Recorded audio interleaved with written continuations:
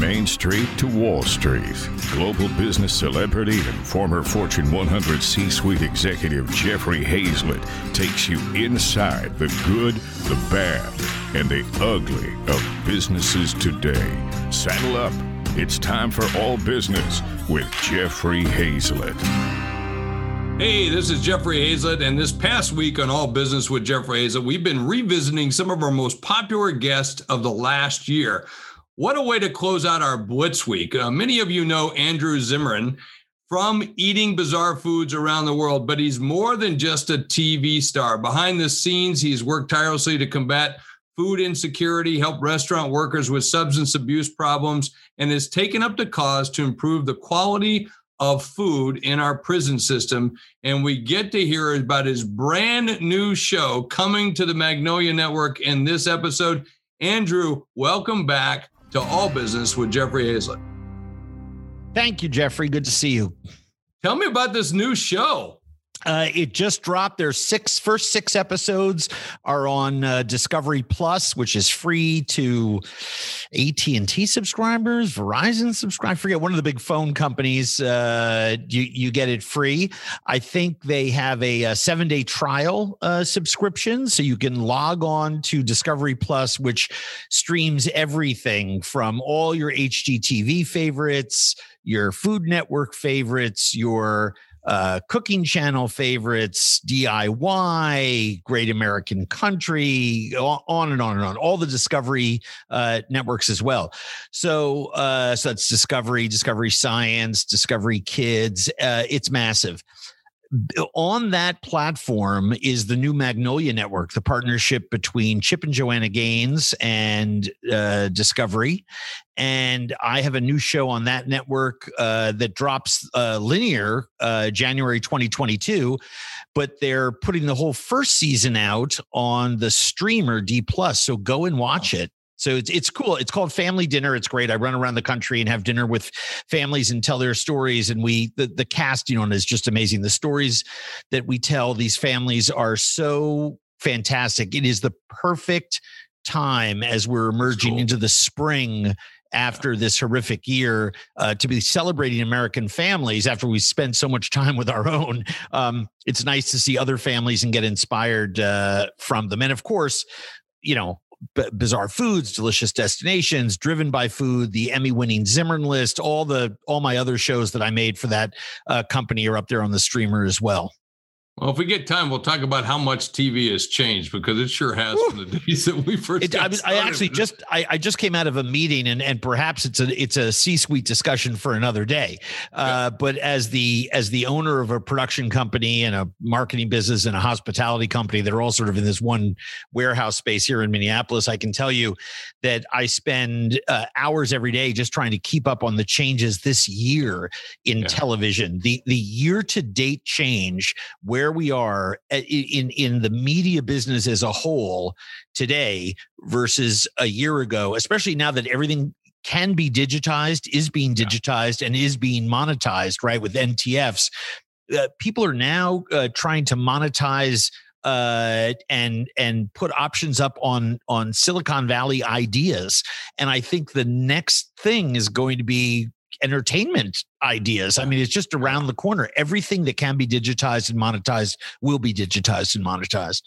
Well, I always say adapt, change, or die. And that's certainly the way when it comes to broadcasting. We knew that in the podcast business, the TV business with C-Suite TV and C-Suite Radio. And by the way, next time you come through Sioux Falls, your dinner's on me. Come by the house. I know I won't be interesting enough for the cameras, but we'll sit on my bridge on the Big Sioux River, drink a fine wine, and have a nice dinner. So that is my idea of a good time. You got it. Mine too. Hey, last time we spoke, we were very early on in the pandemic, and we talked a lot about food insecurity and the inequities of food production. What do you think COVID-19 has done to expose our food supply chain? Well, I think it's, it's not just removed the blanket on the bed. It's taken the duvet, the blanket, the sheets. I mean, we're right down to the box spring, and we can see the wear and tear, and we can see that we need it replaced. And we can see that not flipping it every couple of years and looking at it has created a brittle infrastructure, and the initial days, especially that first 6-8 weeks of the pandemic, I think revealed all of the problems. I think since then we've received a lot of data that it's adversely affected 30-40% of Americans, primarily people of color. The people who we're trying to help the most, it has hurt the most. And I think that to me, the saddest part of the whole thing is that by not addressing the pandemic, our economy suffered. And every month that our economy suffered, we saw more and more millions of people drop from just above the poverty line to just below the poverty line. And what that does to our economy is massive. First of all, they don't have any extra money to put back into the system. So that is one economic issue, but it also increases the pressure on the rest of us, health insurance, public programs, taxes, et cetera. And you don't see it right away. This is still the greatest country on planet Earth, the richest country on planet Earth. Nobody loves this country the way I love this country. And so I don't want anyone to misunderstand my critique of it as being anything other than trying to see the love of my life, my nation, maintain its stature, both within our borders and our image abroad. But when you take that kind of hit, you don't see the problem right away. States have emergency funds they can dip into. The Fed has emergency funds it can dip into. But we're going to start to see the effects in the coming months as all of those people, and yes, I think the $1.9 trillion American Rescue Plan will go quite a way towards helping.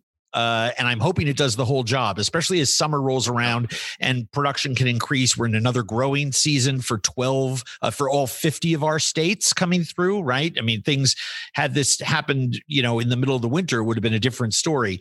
But it is going to put a very, very large toll, a lot of pressure on our economy.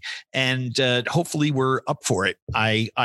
I pray that we will be, and I hope that the $1.9 trillion is well spent. Some of the financial backstopping that we saw over the course of the last year, dollars went to a lot of big corporations that didn't need them. We need to put that money into the hands of Americans who are going to spend that money, right? And those who need it the most. I tell people all the time who get in my face about it. I say, look, I'm very transparent. I'm a 1%er. I'm getting none of that money, nor do I want any of that money. Right. I want it to go to all the people that work for me that, don't earn as much, that need the financial backstopping. And I've talked to them every day. They're putting that right back into the economy. So it's very, very important.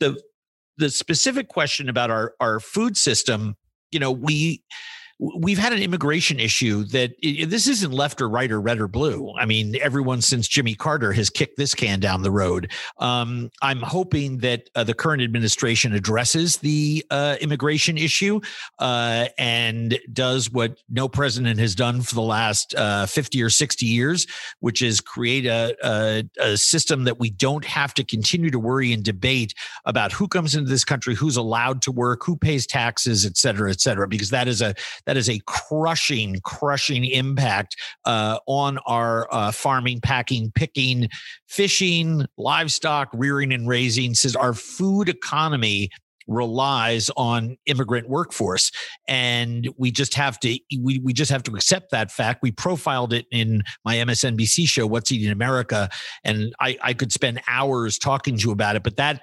immigration reform bill that we've been waiting for 50 years. I hope that it happens and passes and is signed on the president's desk over the course of the next 3 years, because that would be the biggest help to that industry. And I think in general, what we need to do is we need to professionalize it. We need to provide health insurance, paid maternity leave, all the other things that most other jobs go to. And I think we need to, raise the minimum wage. I think that the tests and the studies have all shown that this has a positive net effect. I'm for it, especially with food workers, a very special group that has put themselves out there time and time again. These are the people that feed all Americans, and we need to be taking better care of them. Speaking of taking care, I need to take care of a few of my sponsors. Let me take a quick break. We'll be right back after this. This episode is brought to you by Reese's Peanut Butter Cups. In breaking news, leading scientists worldwide are conducting experiments to determine if Reese's Peanut Butter Cups are the perfect combination of peanut butter and chocolate. However, it appears the study was inconclusive, as the scientists couldn't help but eat all the Reese's. Because when you want something sweet, you can't do better than Reese's. Find Reese's now at a store near you. At Evernorth Health Services, we believe costs shouldn't get in the way of life-changing care, and we're doing everything in our power to make it possible. Behavioral health solutions that also keep your projections at their best? It's possible. Pharmacy benefits that benefit your bottom line? It's possible. Complex specialty care that cares about your ROI? It's possible. Because we're already doing it. All while saving businesses billions. That's Wonder made possible. Learn more at evernorth.com/wonder. C-Suite Radio. Hey, we are back, and we are live casting right here on LinkedIn and Facebook as I bring you All Business with Jeffrey Hayzlett right here on C-Suite Radio. Of course, we're talking to Andrew Zimmerman. And Andrew, of course, has a brand new show on the Magnolia Network, so make sure you check that out. We're talking about food insecurity with the economy, everything that's happening that's a result of the pandemic. And let's talk more about that. After what the pandemic did to the restaurant industry, do you think what do you think the recovery looks like? Are we going to see more ghost kitchens?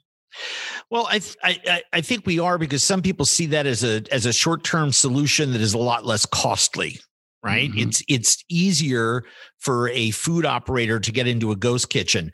Now, there's already here in the Twin Cities, and this is well, I'm going to say it's a little more than anecdotal, but it's not demographically fact checked, shall we say.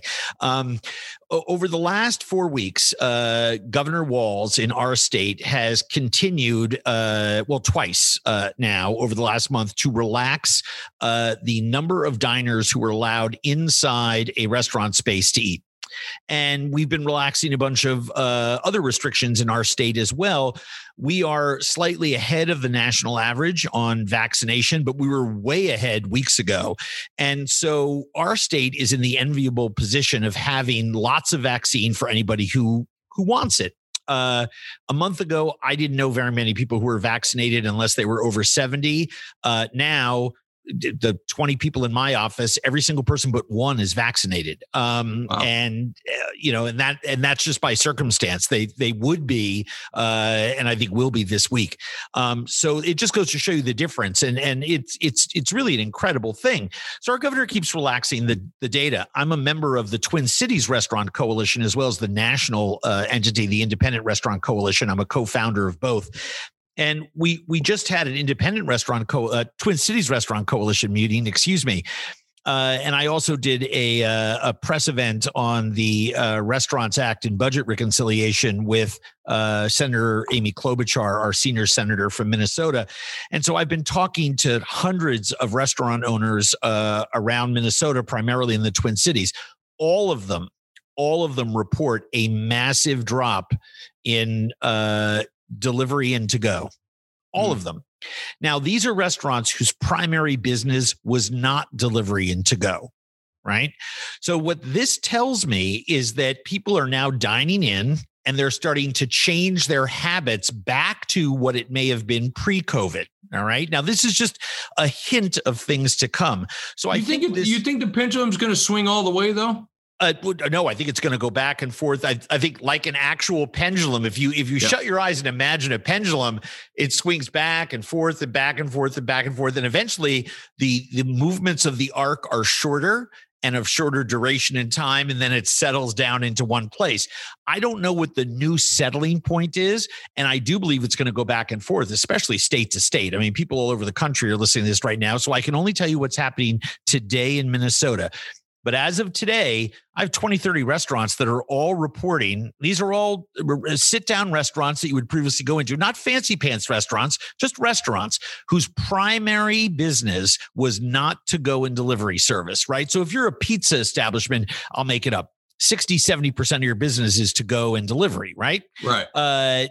So we're not talking about those kind of restaurants. We're not talking about fast food or QSR. We're talking about sit down, independently owned restaurants. Every single one of them reports a drastic, I'm talking about 60-70% dip in to go and delivery orders. Now they're seeing a rise in people eating in. And the reason that I bring this up is a really good question about ghost kitchens, which was one of the big pivots, right? Everyone pivoted to delivery and to takeout and, trying to be the corner store and all the rest of this kind of stuff. But the big one is ghost kitchens. And there are a lot of aggregators who are putting big money and investment into it. And I'm thinking they may be outguessing the marketplace. I could be the dumbest guy in the world, but I think ghost kitchens are one of those things, young people, the number one thing that, the last two generations have said demographically, and there are very serious studies on this, their number one benchmark for where they spend their money is transparency. Ghost kitchens, by their very nature, are not transparent. It's a little bit of a smoke and mirrors. I mean, no one's lying or fibbing. That there's not a physical space. It's an aggregated kitchen. Quite frankly, as a customer, I don't care if the food is good. The food is good. I just think this ghost kitchen thing may be one of those deals that kind of like Blu-ray players is popular for a year or two and then goes into the dustbin of history. I think people want to know where their food is from. But a lot of restaurants did a really good job. I mean, for a lot of years, if you went for takeout at a regular restaurant, a good restaurant, they did a really crappy job. Of course they did. But during COVID, they got really good at it. Yeah. They had to change their entire system. The restaurant industry. And sometimes the menus too, right, Andrew? I mean, they had to because I had the founder of Meatballs out of New York, and he makes a food that travels well, but he talks about shipping the menu to a food that travels well. I thought that was kind of unique. Yeah. Well, you have to remember a restaurant. If you and I open a restaurant that is going to do 70% to go and delivery, we know that how it's packaged, and we want it when it leaves our kitchen. If you open it up an hour later in your house, we still want it to look fresh and taste good. If you and I own a French bistro somewhere, what are we going to do with our French onion soup? It just doesn't translate. Right. It's not the same. So you have to change your menu. The other issue is when restaurants are seeing 60-70% decline in total sales, they have to remake their menus because they have to account for fewer workers. They have to account for different food coming in the back door consistently, right? So there's a lot of reasons why they had to do that. The restaurant community, especially the independent restaurant community, is the most creative and vibrant source of phenomenalness that I know of. I'm biased. I've been in that industry for 40 plus years, but I can tell you right now, no other industry was asked to pivot 17 different times in every state in the union. 1 month you're allowed 50% dining. The next month you're not. 1 month you can have a pickup service. The next month you can't. On and on and on. Pivot to the point that if you say that, it's a dirty word to restaurant people now. They just don't want to hear it. I am very bullish because now the warm weather has arrived, and we did get $28.6 billion in the American Rescue Plan. That funding, is absolutely crucial to folks. It's grant support for restaurants hit hardest by the pandemic, and they can be used alongside the PPP and EIDL and the employee retention tax credit so that vulnerable businesses can survive the remainder of this crisis. It's administered by the SBA. I hope they're changing their submission request forms. Right now, little family-run restaurants have to use the same forms that defense contractors do. It's horrendous. It's horrendous. It's like 35 pages of that's exactly jumbo right. mumbo. That's exactly right. But I am very, very bullish on some of the really important aspects of this. The biggest set aside there is $5 billion of the $25 billion total is reserved for restaurants that have less than $500,000 a year in gross receipts. In 2019. And the SBA administrators can create other tiers. What this does is it allows them to prioritize awarding grants to eligible restaurants, entities that are owned or controlled by women, veterans, socially and economically disadvantaged businesses, businesses that are owned by people of color, and other demography as defined by existing SBA codes. And that's great because, again, some of my restaurants that I'm involved in, I don't want to take money. I'm happy to wait for the next tranche, right? I mean, I have the ability to exist without it. I want to make sure this goes to those small restaurants on Main Street, USA, that can't. And the Independent Restaurant Coalition is working very, very hard for that. Mom deserves the best, and there's no better place to shop for Mother's Day than Whole Foods Market. They're your destination for unbeatable savings, from premium gifts to show-stopping flowers and irresistible desserts. Start by saving 33% with Prime on all body care and candles. Then get a 15-stem bunch of tulips for just $9.99 each with Prime. Round out Mom's menu with festive rosé, irresistible berry chantilly cake, and more special treats. Come celebrate Mother's Day at Whole Foods Market. C-Suite Radio.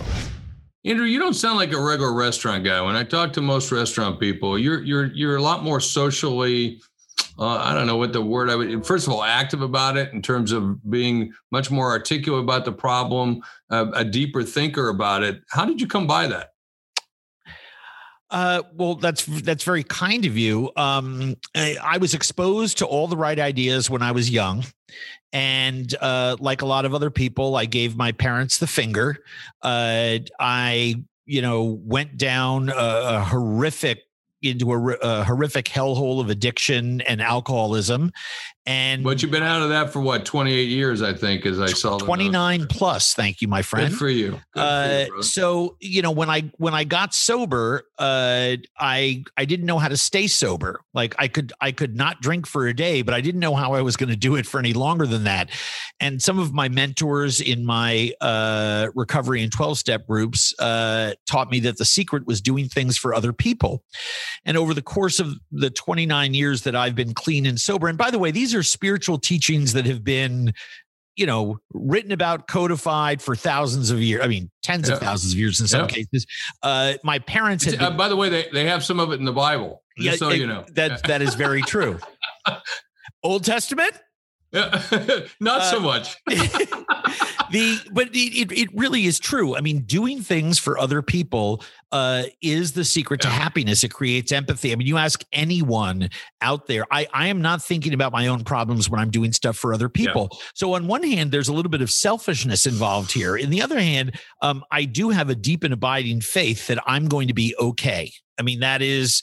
I don't have certainty, but I have an abiding faith that I will be taken care of.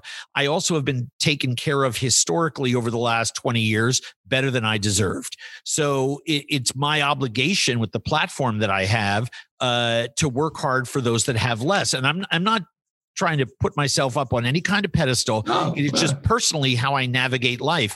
If I wasn't spending, I mean, look, my board of directors wished I spent less time working on other people and more time working on me. But they also understand that the magic to our brand, and people who go to andrewzimmern.com, please visit that website, go to our partners page, see who we work with, why we work with them, what we're involved in.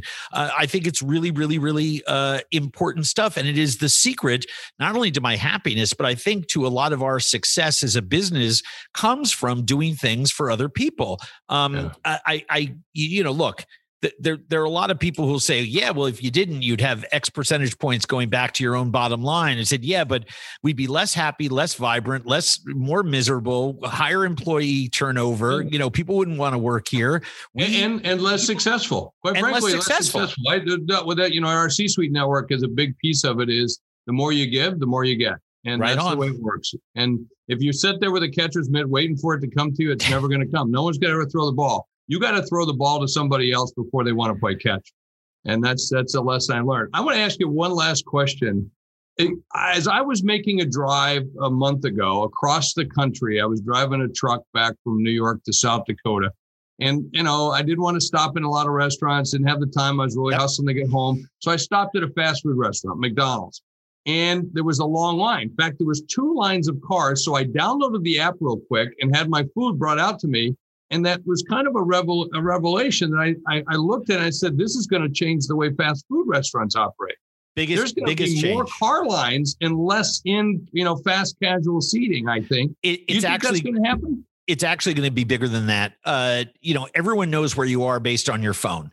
And if you allow the recipient to know where you are, if you go on your smartphone, it doesn't matter what platform it is, and you put in the search engine, pizza nearest me, it will ask you if you wanted to share your location so that it can actually tell you what pizza places are nearest you.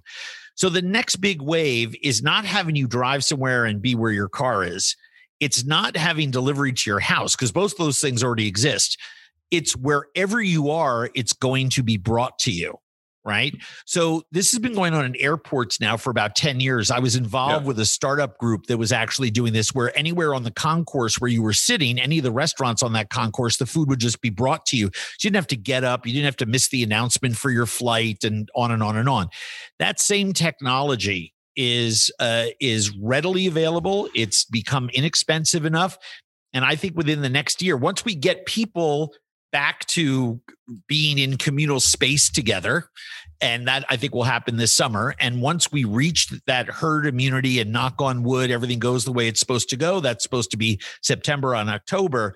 I predict by Q4 2021, Q1 2022, everyone is going to be hearing a lot more about companies. That's why I'm less bullish on ghost kitchens and more bullish on robotic kitchens, digital delivery systems, and other things that actually integrate the customer and the restaurant fully 24/7, 365, where whatever you need will be supplied to you on demand when you want it. The same way that we have dealt with movies and books. And I mean, hey, with Amazon, I can at 3 a.m, I can order an electric juicer and it will show up within the next 24 hours, right? Or shorter if you've got a locker That's nearby. Exactly right. Exactly. That's exactly right.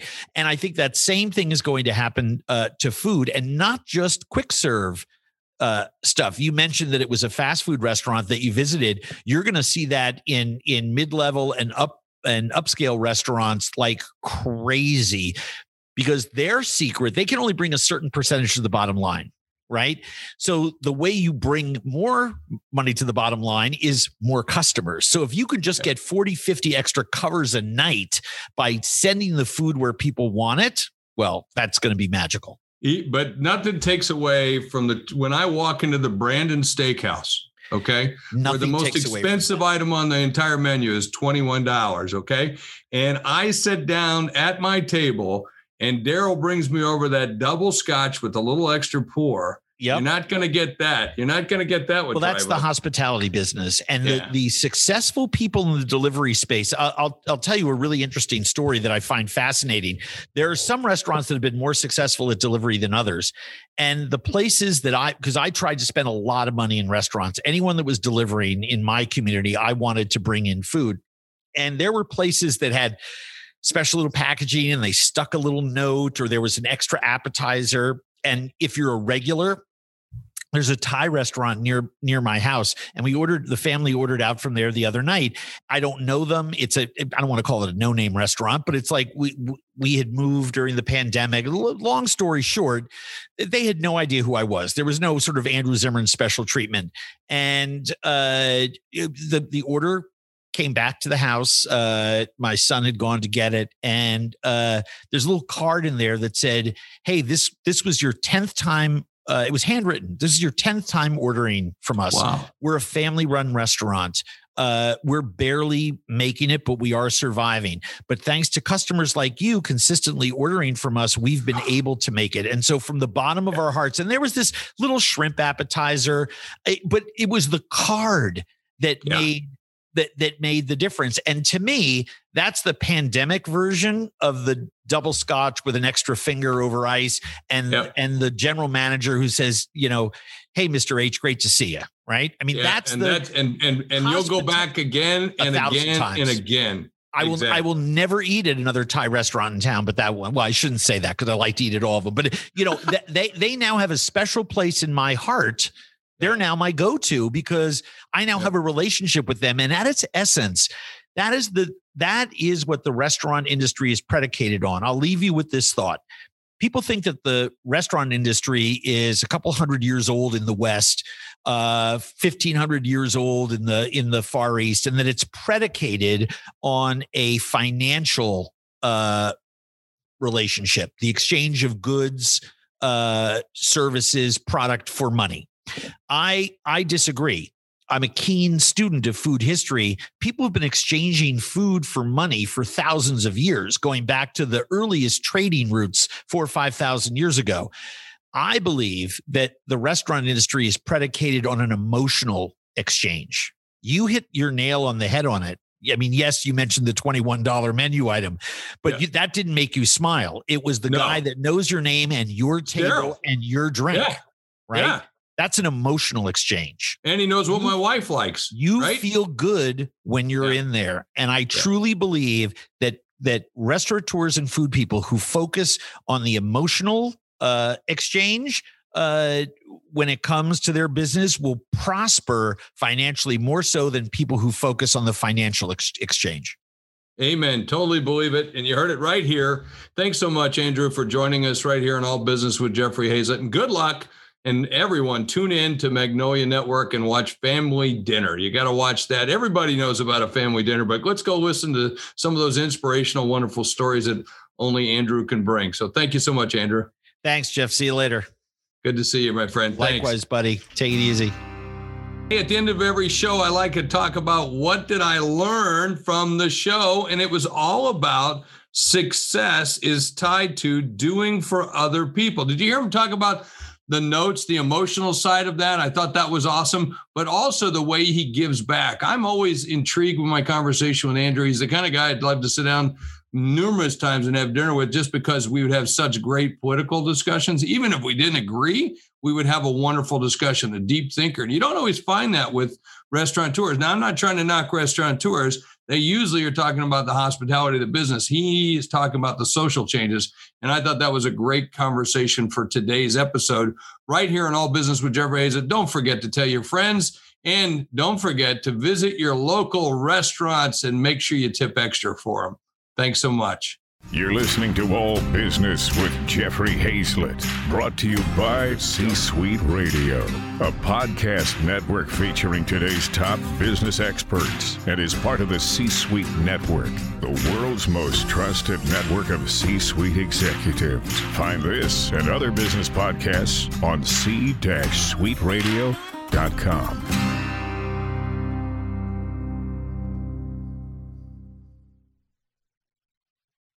This podcast is a part of the C-Suite Radio Network. For more top business podcasts, visit c-suiteradio.com.